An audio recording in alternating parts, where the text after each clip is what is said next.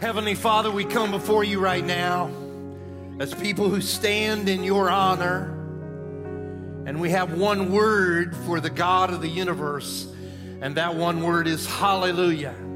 Say it with me, church, hallelujah. You didn't say it again, hallelujah. Father, all praise, all glory is yours. All of it is yours. You are mighty, you are awesome. You are bigger than anybody, anything, anytime, anywhere. Hallelujah. Father, we give our praise and our honor to you because your grace has fallen upon us as children of God. We thank you for the proof of your power and your love through the resurrection of your Son. We thank you, Lord, that the resurrection of your Son has direct implications in our life. And so we say hallelujah, we sing hallelujah, we shout hallelujah. All praise, all glory, all honor to you and to you alone. And we say it in the name that is sweeter than any other name, the name that only belongs to your Son, the sweet, sweet name of Jesus. Amen and amen. Somebody say he's alive. He's alive. You can have a seat. Man, thanks so much for being here. That was some good worship. If you didn't like that, you're in the wrong place, let me tell you. Hey, have you ever had a really good day and you got it all planned out, man? It is the day of all days, and it's going to be a great day. And then all of a sudden, something happened, and it turned bad. Am I the only person in the house that's ever been there? And sometimes it's not a day, is it? Sometimes it's a week, and sometimes it's a month. And some of y'all in here saying, what are you talking about? Sometimes it's a lifetime. Because sometimes you can be looking forward to something and anticipating something of great value, and then the world just kind of comes at you and everything turns bad. I remember a number of years ago, I had an event that I was looking forward to. I'd been working on it for about 3 months. I had gathered several pastors from several different states, and I'd invited them in. We'd all been working on this. We were going to hang out for the day, and we were going to help each other and learn from each other. It was just going to be the greatest of days, man. And I woke up that morning, and man, I was pumped. I dove out of bed, and I'm ready to go. Everything's ready, man. A great place, great food, great people. It's going to be awesome. Dove out of bed, got ready. Had to take my son to school on the way, and I threw him in the car, and we took off, man. And even the ride for him early in the morning to school was better than normal, okay? It was a great day, man. He got up on his own. He dressed on his own. We had to beat him up to get him to dress. He actually talked to me on the way. Man, I don't know about y'all, but I never thought my kid's vocal cords even worked till about noon. And so he's talking, man. It is the greatest of day. And so I drop him off, man, and I am heading. It is going to be the day. And my phone rings. I look down. It's my beautiful wife's face, and I just know she's calling to tell me how awesome I am as a husband. And I answer it, and let me try to get as close as I can to what she said. You don't have to come home if you don't want to, but the house is on fire. Now, I'm not the sharpest tool in the shed, but I have been married long enough to correctly interpret that message. She was not giving me permission to go on with my day. Am I right? And so, man, we got a new kitchen out of the deal, which was pretty cool. But I remember thinking on that mad dash to the house that a really good day can turn into a really bad day really fast. Am I right? And it describes, for some of us, days that we remember. And some of us might remember weeks like that and seasons of our life where we're just kind of plodding through things. And so what I want to ask you to do is I want you to hang with me for a few minutes. And I want to remind you, and some of y'all need this, I want to remind you that your story doesn't have to end bad. You see, that's the Easter message. If Easter has one message, that's it. And the message is that something better is on the horizon. And even if the ground is shaky for you, and even if you found yourself in a ditch, the message of Easter is something on the horizon is better. Check this out. This is fascinating to me. The word hope.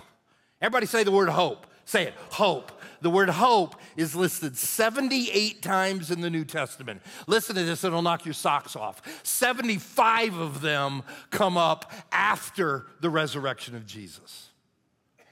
Hope is all the message of Easter.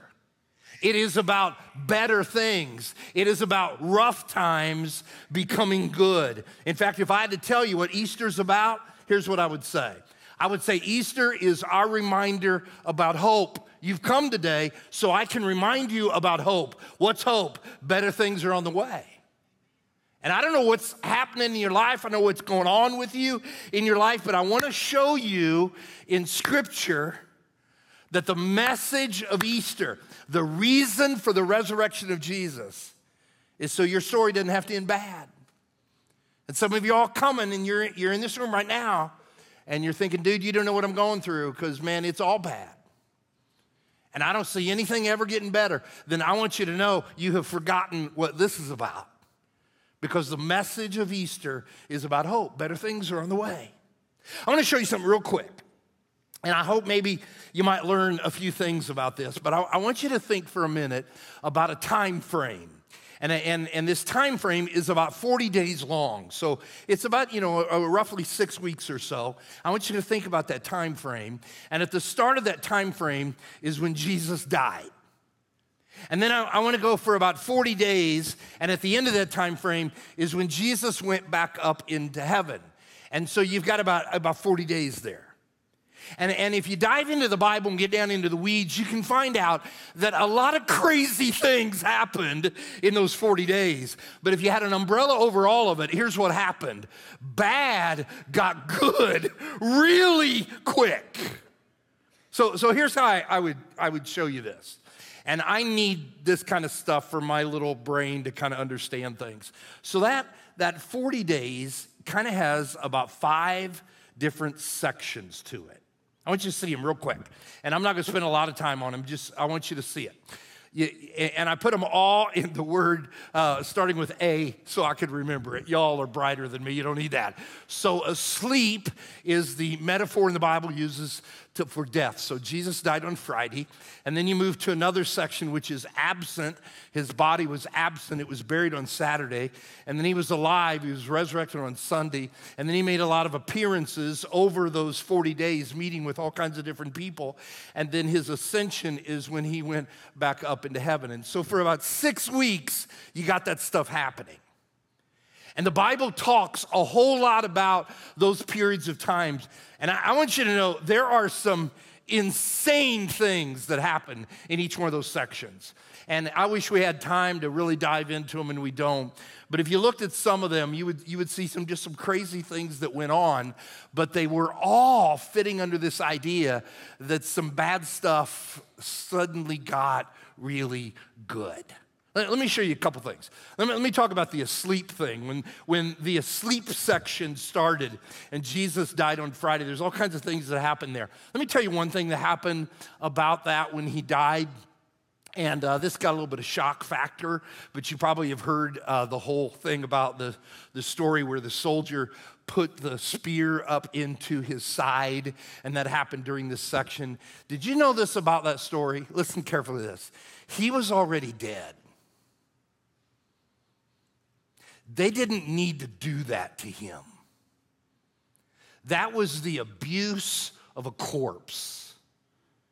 That's about as bad as it gets. And then obviously the asleep section moves to the idea where then he's absent and they buried him on that Friday and Saturday. And so Saturday he's in the tomb. And my warped sense of humor, when I read about that part where they buried him, I see something in there that I just laugh about. And it's because I'm kind of a goofy guy. But if you read about it, they bury him, and the heartbreak of it all is that this guy named Joseph was asked, can he take the body and bury it? And if you read the story, and it's just sickening. It's so sickening that almost like you want to be, are you serious? And almost laugh about it, is that Joseph had to go get the body and take it off the cross and transport it to the cemetery. See, we have professionals that do that now, don't we? Can you imagine somebody that you love die at a hospital and the hospital call you and say, hey, they passed away, you got to come and get them? You're like, what? And so Joseph comes and gets him, and man, it's just getting bad and bad and bad and bad. And then things get a little bit better. The table turns on Sunday when he comes alive. And I love that part of the Bible, as many of you have read, where they find out that Jesus is alive. Have you ever paid attention that early on Sunday morning when they went to the tomb, if you've ever read that carefully, it was really early. In fact, one of the authors said, it's still dark, man, okay? And they run to the tomb on Sunday morning. And have you ever paid attention who went to the tomb first? Anybody know? Women. Women went. And the men didn't go. Now, just play in your mind about that a little bit, okay? Everybody wakes up in the house, and they talk, let's go, and the men go, I ain't going to no cemetery, dark, I ain't doing it. And the women, you bunch of babies, we'll do it ourselves. And so the women go, and he's alive. And then we find for the majority of the 40 days, he makes all these appearances to prove that he's alive. He meets with his disciples, and some of the occasions he's eating. In one place it says he met with 500 people gathered to see him. Hey, if a dead guy is the guest of honor, I'm going. I don't know about y'all, but I want to be there. And so you got all these appearances, and things are just getting better and better and better. Do you see? We went from bad to good, and then the last section is his ascension. And the Bible says this. Now check this out. You're rational people, okay? Think about this. It says that he started floating up into the sky until they couldn't see him anymore when he got lost in the clouds. Have you ever seen anybody do that? No, you haven't seen that. And there's not any instruction about that. There's no detail about that. And I read that and go, come on, man, you got to tell me some more. Did he have a jetpack on? I mean, what was the deal here? How'd that happen? And there's nothing in the Bible about that other than he went up. And it says that everybody who saw it went home, listen to this, joyful and happy. And I ask the question, how did they get from bad to joyful and happy? How'd that happen? Now, the easy answer is, well, Jesus was alive, so they were happy about that.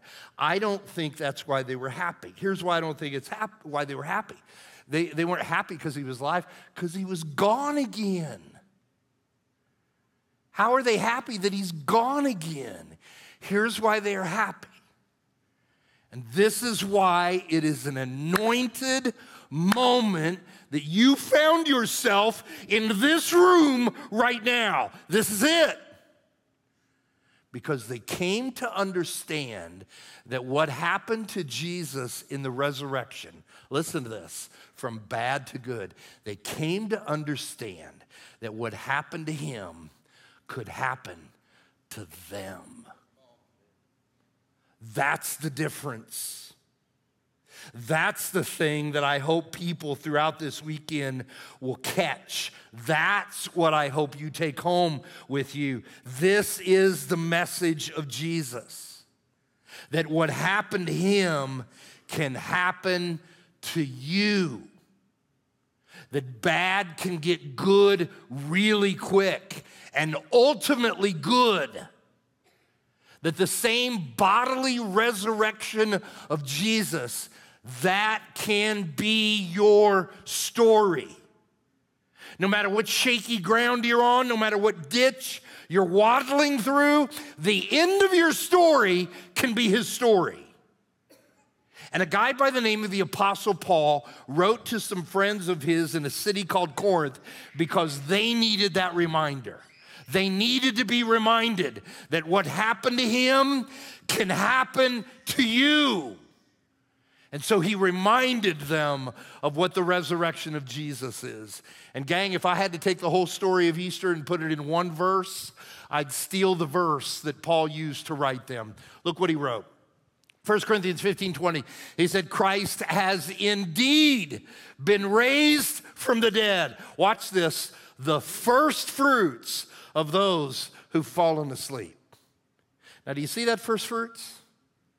Paul reminded them the same thing I want to remind you, that when Jesus came out of the tomb, bad got good, man, dead became alive. That when that happened, he was a first fruit. This is big. And that's a word that we don't use nowadays. You probably haven't said first fruit in a long time, maybe never. And so what in the world is a first fruit? Well, what Paul did was he took this word and he borrowed it. He borrowed it from a holiday they used to have back in the Old Testament, the Jewish people. And this holiday happened around harvest time. And when they went out to harvest the crop, they went into their grain fields, and God said, I want you to take a sheaf of the crop, the first sheaf of the crop. You say, dude, what is a sheath? In around October time and Halloween time, you ladies go buy all those corn stalks and put them together and put them on our house. I come home and say, what do we got? Dead corn on our house for? Okay, that is a sheaf. That's what that is. It's kind of wrapped up the crop. And what happened in this holiday is that God said, I want you to go out and I want you to get the first sheaf of the crop. And he called it the first fruit. And so they grabbed some grain and they put it together. It was the very first thing they harvested. And God said, I want you to bring it to the temple. And I want you to say, God, this is the first fruit of the crop. And what that means is there is a whole lot more to come. This is just the first part.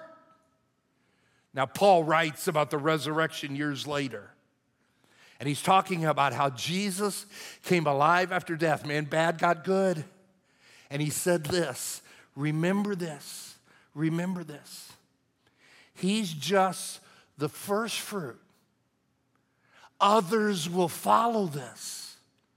There are going to be more resurrections because the intent of God is that those of us who follow him, that's the life that we will live, that bad can become good, and ultimately that we can be resurrected just like he was.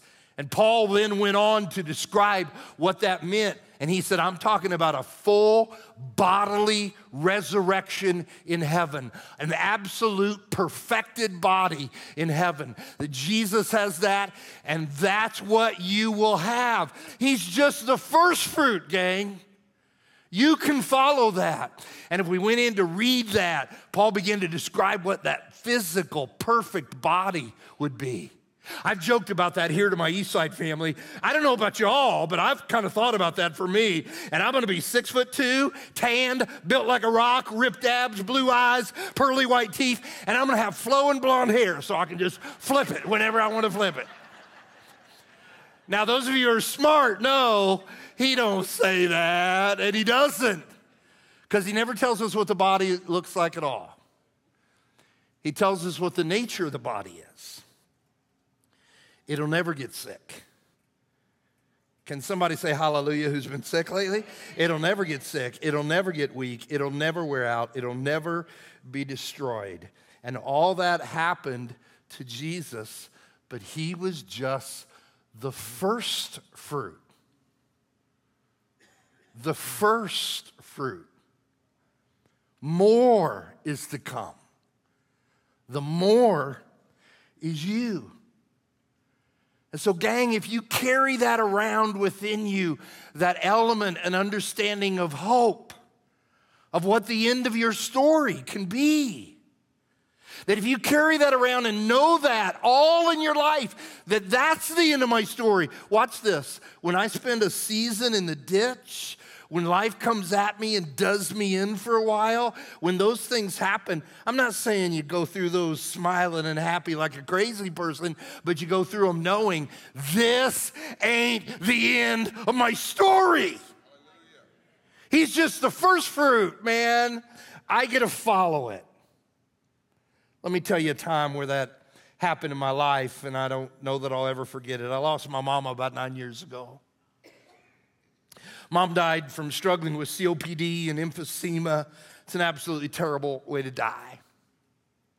And no matter how bad it got, she always knew that Jesus was a first fruit. She always knew that. She always knew that's not the end of my story, that something far better is waiting on me. She always knew that, no matter how sick she ever got. I was reading through her diary this last week, and I noticed an entry on a night. And I want to read for you what she wrote on this entry. She said, woke up coughing at 3:30 in the morning, and it didn't stop until 9:30. I took a Mucinex, and it helped. And I listened to Dr. Stanley preach on God's many promises. And I stopped there and realized that my mom listened to Charles Stanley and not her own son, okay? So that kind of bothered me a little bit. And then she ended it, God never breaks his promises. Because she knew about hope. She knew this isn't the end of her story. This is not the end of her story. Jesus was the first fruit of resurrection, that we will get that. When she started getting really sick, we tried to be with her as much as we could. And there was a week when I just couldn't get there for a day. And so my wife went up. And Susan went to hang out with her at the hospital. And it was that proverbial thing you've heard about before people die. Sometimes they have a really great day. And those two gals just had a great day. Susan got there and Mom said, I really want some ice cream from Culver's. And so Susan went to Culver's and got an ice cream cone, and it was 1,000,000 degrees outside. And she said she drove with the cone right in front of the air conditioner as fast as she could back to the hospital. And Mom had an ice cream cone. And then Mom saw on the menu that day they were serving pizza at the hospital. Hospital pizza. Somebody go, yum, yum, yum. And she said, I want some pizza. And she made them bring another piece so Susan could have pizza. And they ate ice cream and ate pizza and laughed and joked. And it was one of those just beautiful gifts of God that he laid before her. So I showed up the next day, and things had all of a sudden turned for the worst. And she was pretty much unresponsive. And I remember being frustrated that everything they were trying to do to kind of wake her up and get her cognizant, I mean, nothing was working. And I was getting more and more frustrated. And I just want my mom to feel better. And I want to talk to her. And they just couldn't get anything to work. And the doctor was a wonderful doctor, was giving everything he had to help, but nothing was working. And he had an incredibly thick accent. And I just couldn't understand him, and I would ask questions, he would answer, and I didn't know what he was saying, and I got more and more frustrated, and my frustration was just rising and rising and rising, and the doctor knew that I was at that peak level, and he opened up an envelope, and I'll never forget this. He put an x-ray up on the light wall thing there, and he pointed to my mom's lungs that were a solid white that I learned later represents trapped air that just can't get out. And he looked at me knowing that I couldn't understand him. And he said this, no fix, no fix, no fix. And I knew what he was saying. But my heart wanted to say to him, dude, you're the one that don't understand. Because there is a fix. And it's a fix better than anything this hospital could ever put together. Because Jesus, the Lord of this lady, was the first fruit of what she will have. And family, I want you to know that my hope today is that you are reminded of that. That God rose his son from the grave so that all of that can be yours too. God says he's just the first. And so Paul had to remind us of that. He reminded another group of friends who lived in a city of Rome. The same Paul who wrote to the Corinthians about Jesus being the first fruit, wrote to his friends in Rome with the same thing. And he reminded them that you receive this promise, the very thing that happened to Jesus. You receive this. You're given this confident, hopeful promise when you accept him and you're baptized, that's when God says, you now will follow the first fruit. Look at how Paul described it to his Roman friends. He said, we were buried with him through baptism into death, in order that just as Christ was from the dead through the glory of the Father, he was raised that way. Watch this. We too may live a new life. And what Paul was doing there was talking about what happens at the moment when a person accepts Jesus and they're baptized. That at that moment, your sins are forgiven. You're filled up with the promise of God's Spirit in your life, and you are guaranteed without doubt that you will live a new life in heaven. And all of that happens at your baptism. And that's why baptism is done by what is called immersion. And I know a lot of people come from different backgrounds where baptism means different things and it's done in different ways. But if you go to the Bible, baptism is called immersion baptism.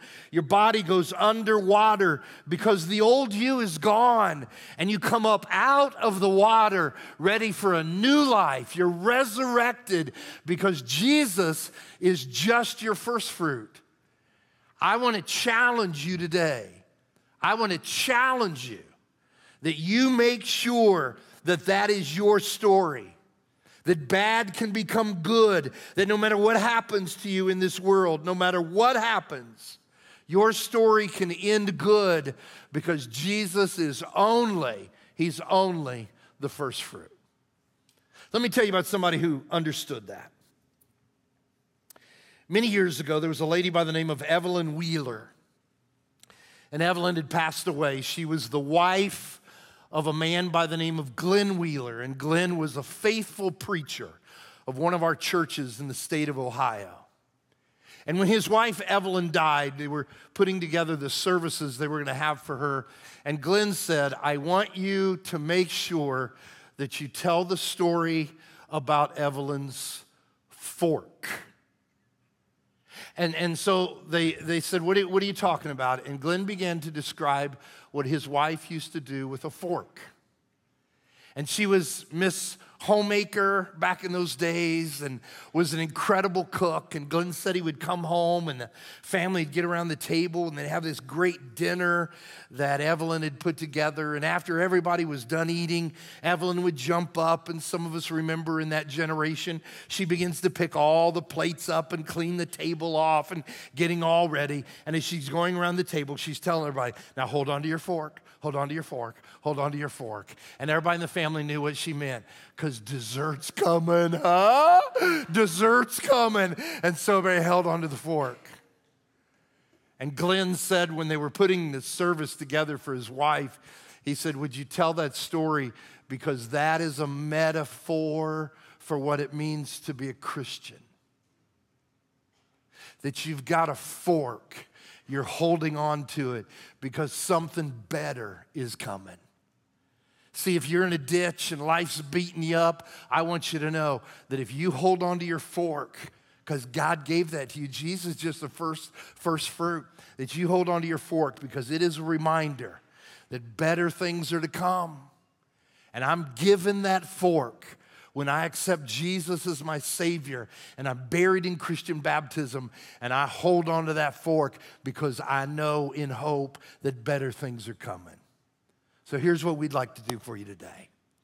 We wanted to do something this Easter that was kind of simple, and it'd be something that you would never, ever forget. And so I'm going to show you that I brought here a golden fork. And we've got several hundred golden forks up on this stage right here. And I'm going to invite our worship team to come out, and they're going to come out here and get ready because there's a couple songs that they're going to sing for us. And when we start singing, you'll know in a minute when we're going to do that, I'm going to invite you to stand and sing with us. And if you have been baptized, if you have given your life to Jesus, the reminder that I'm giving you today is that you were given a fork because something far better is in your story, far better. And I want to encourage you to hold on to your fork. Put it in the console of your car. Ladies, put it in your purse.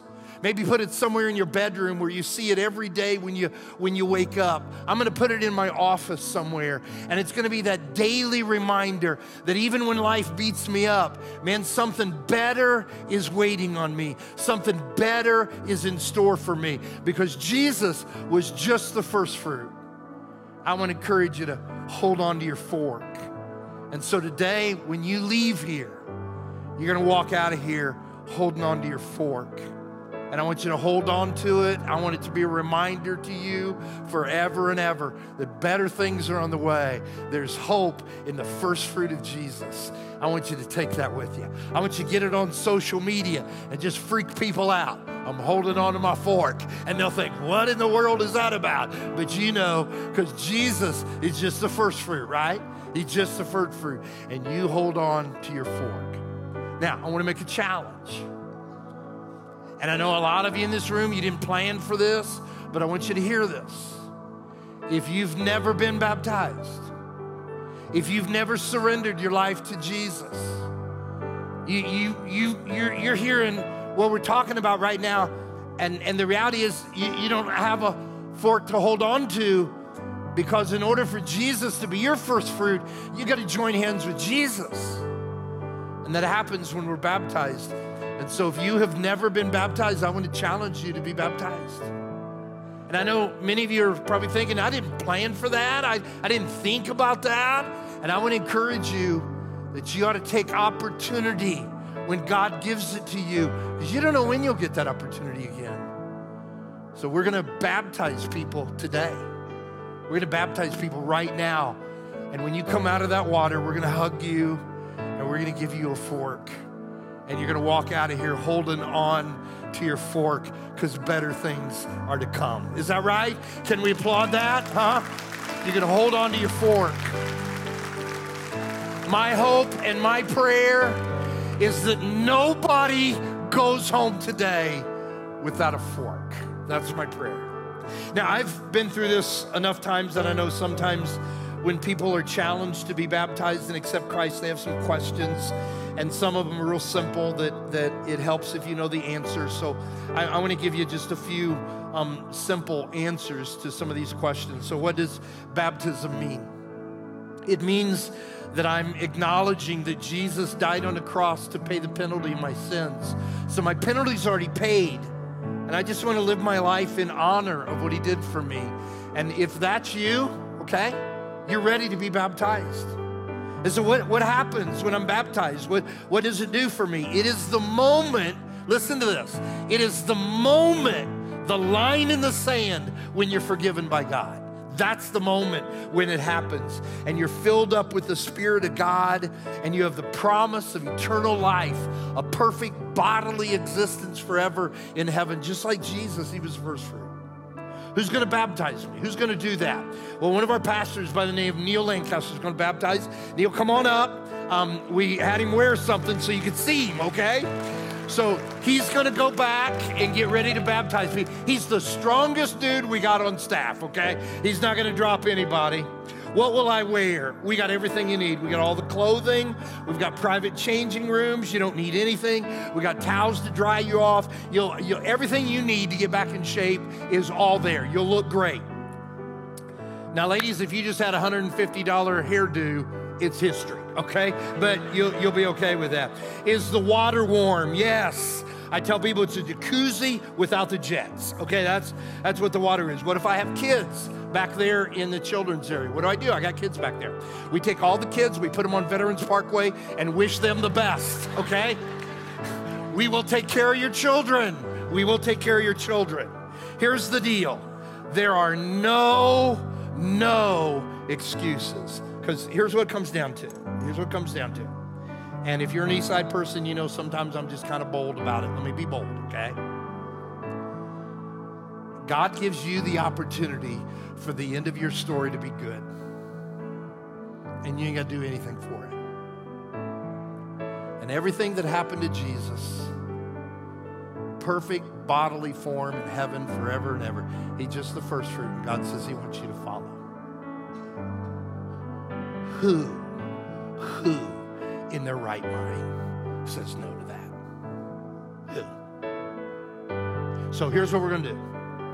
I'm going to walk over here, and our team's going to sing, and we're going to stand up, and we're going to sing.